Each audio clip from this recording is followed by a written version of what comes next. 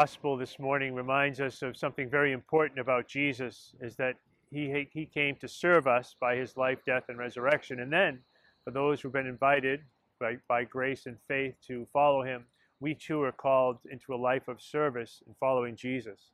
And so James and John actually are a little bit like all of us. We all want to be on the top of the mountain a little bit or in charge of stuff.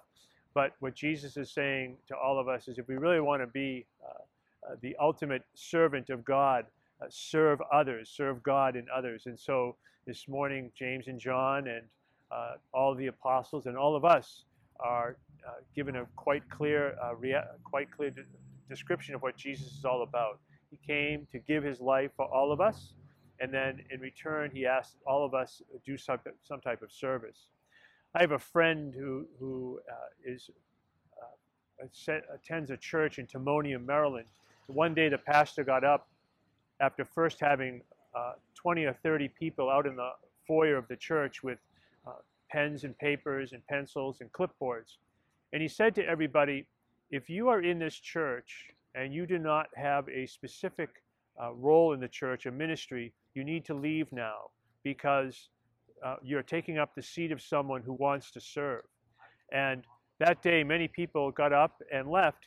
But as they left, they were encouraged to go to the clipboards and the people with the clipboards and the pens and offer to take on any ministry that they were interested in. And so that day, they lost actually 50 or 60 people, but they gained 150 ministers.